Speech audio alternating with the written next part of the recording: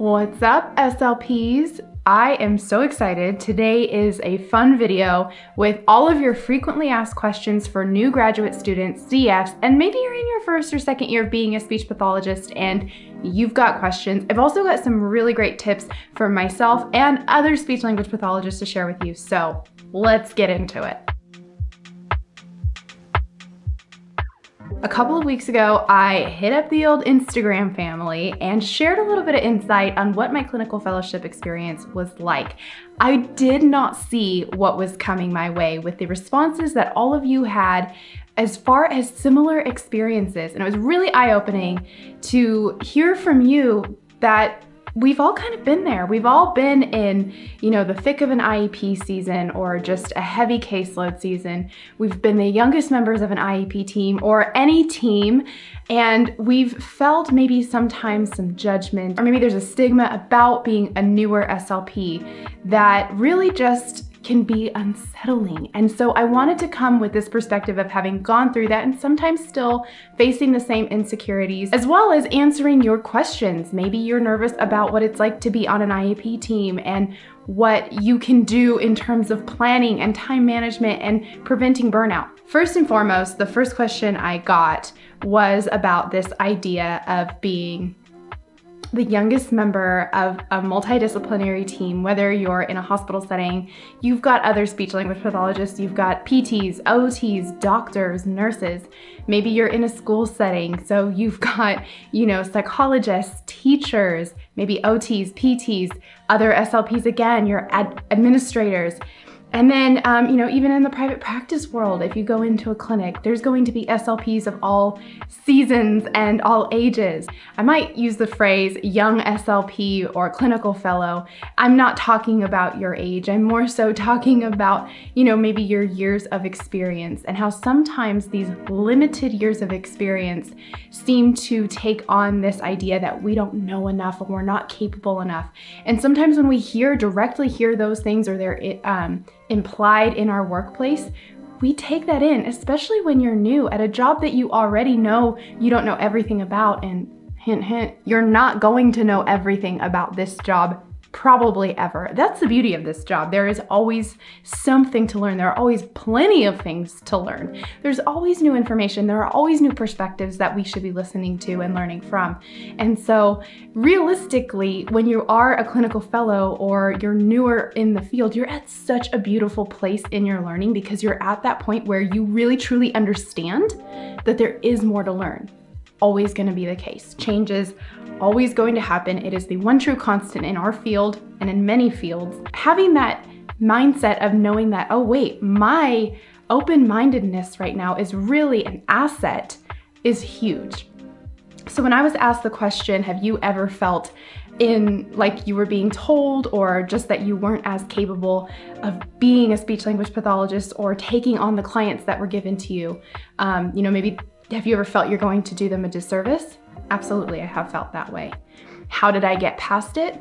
By one, listening to the voices that were telling me that I could do it. Yes, there were plenty of voices in my own head. Also, people kind of alluding to the fact that, well, you're young, you just don't know. Here, let me do it for you. Let me take this case for you. And because I had, even though they were few, I had people and mentors in my life telling me I could do it, that all I needed to do is try and, trust in the mistakes, and that the mistakes were going to lead me into learning and knowing and growing, that I could do it. And it helped me really feel a little bit more confident in where I wasn't comfortable as a new speech pathologist. So that's my answer there. Yes, I have felt it. How did I get past it? I chose to dive more into the uncomfortable, and I chose to ask questions. And I think that's really, as a new speech pathologist, that's again something that is so important and powerful, is knowing where to ask questions. Here's the thing, you know where to go to. You have the resources. You've got, old professors, you've got your colleagues from graduate school that you can always go back to. Start a Facebook group with them, have that collegiate support with your comfortable support system to then ask Ask questions. You also might be on a team with people that maybe have already worked with this client for a while that you can ask questions to, or, seasoned SLPs in a school district that you can always ask questions to. There's nothing wrong with asking questions. It doesn't show that you don't know. It shows that you're willing to learn and that you're willing to grow. Does that make sense? Because I think sometimes with asking questions, we feel like, oh, we're gonna show that we don't know something and that we're incapable. Not at all. You know where to ask the question. You know what question to ask. That's all it shows. And that's a great and beautiful thing. So keep doing that. Something else that was asked, this is along the lines of being nervous about striking that perfect work-life balance. The question came in like this: how do I reduce physical stress at work? Sometimes I feel tension throughout the day, even though I don't necessarily feel stressed. Well, I'm going to turn you over to my mindfulness hacks, as I like to call them. There are so many different things that you could try, and it does come down to trial and error, whether it's setting up a good morning routine for yourself and getting up a little bit early, whether it's maybe it's just making sure you're getting good sleep at night. Maybe you need 8 hours, maybe you need 9, maybe you need 7. Figure out what works for you. Maybe it's having little pieces in your day where you can turn and say, you know what? I'm gonna take a breath right now. I'm gonna build in this breathing exercise after lunch.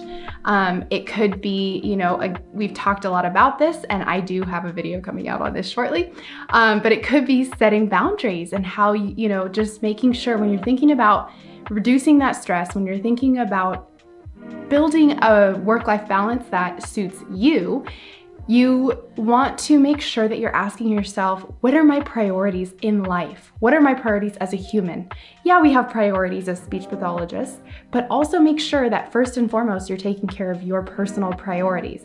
And that means setting boundaries both out of work and at work in order to serve that and protect your energy. I think that physical tension sometimes comes again just from maybe knowing that I'm in a new environment, knowing that I'm new at something, and wanting to, I know a lot of SLPs who are like me in this, wanting to do everything correctly the first time we try it. Now, I'm not saying that's where all that physical tension comes from, but I definitely have had that feeling of almost that perfectionism where I don't want to mess up on an evaluation, I don't want to mess up in an IEP meeting, and I don't want to do this, I don't want to do that. And really, you've got to, again, make sure that you're taking time for maybe weekly or bi-weekly or whatever, but that self-reflection. And really, I'll be honest, the best way I can advise you to kind of get past this is to get comfortable making mistakes. Get comfortable messing up. And what I mean by that, I'm not saying you're gonna be making a mess all the time or making those same mistakes all the time, but when you're new and you're learning, there are going to be millions of things that you did not come across in graduate school that you will come across as a new SLP and even 10 years down the road. So when you trust that the mistakes can help you learn, a lot of that physical tension is going to be released. Another thing that will really set you free with your mindset is trusting that another person's opinions of you literally do not matter, because another person's opinion of you, or maybe you're feeling like there might be some judgment, or you're worried about what another person might think of you, it gives a lot of attention to those possible or maybe probable opinions, but it also takes your energy and time and thoughts and emotions to pour into all of this when really they don't matter. Because you're new, you're learning, you're growing. So having that confidence of, you know what, yeah, I make mistakes. What somebody says or thinks about that really is none of my business, because it's not. It is none of your business what another person thinks about you, right? That's on them. Those are their thoughts. They have to, they own them. You don't own them. Just like they don't own what you're capable of. They don't own how you view yourself. And so letting go of that and trusting, yeah, I make mistakes, and yes, I learn from them. I mean, it's what we teach our students. It's growth mindset. Mistakes are okay. They help us learn. So just start embracing the mistakes. That's the best way I can say that. When it comes to building that work-life balance I think a really huge thing, which I have talked about in previous videos, I talk about this a lot on Instagram and my TikTok, is having ways as adults, having ways to play. building something in, maybe it's on a daily basis, maybe it's on a weekly basis, where you can play, where you can either be, super creative and that's really fun for you, whether it's, doing a puzzle and that's really fun for you, playing board games with a loved one. My thing was especially when I was CF, I was so blessed that I decided to take a community course in comedy improv once a week. And I was just out there with my community, taking off my SLP hat and playing, full on playing, becoming different characters, getting, learning and making mistakes in that zone of proximal development, so to speak, which honestly, I'll be real quickly tangential with you, but that helped me a lot in meetings and presenting things to other staff members and even just pushing into classrooms. Just having ways where we are allowing ourselves to be free, to be not worried or concerned about what other people think of us in a playful, fun form is so important to do. It does help us not only take those things into our workplace, but it helps us build that work-life balance and take ourselves outside of, being a speech pathologist, because yes, this job is so great. We are in such a huge place of service, no matter what population we work with. But if we are serving others at that capacity, we have got to be prioritizing ourselves.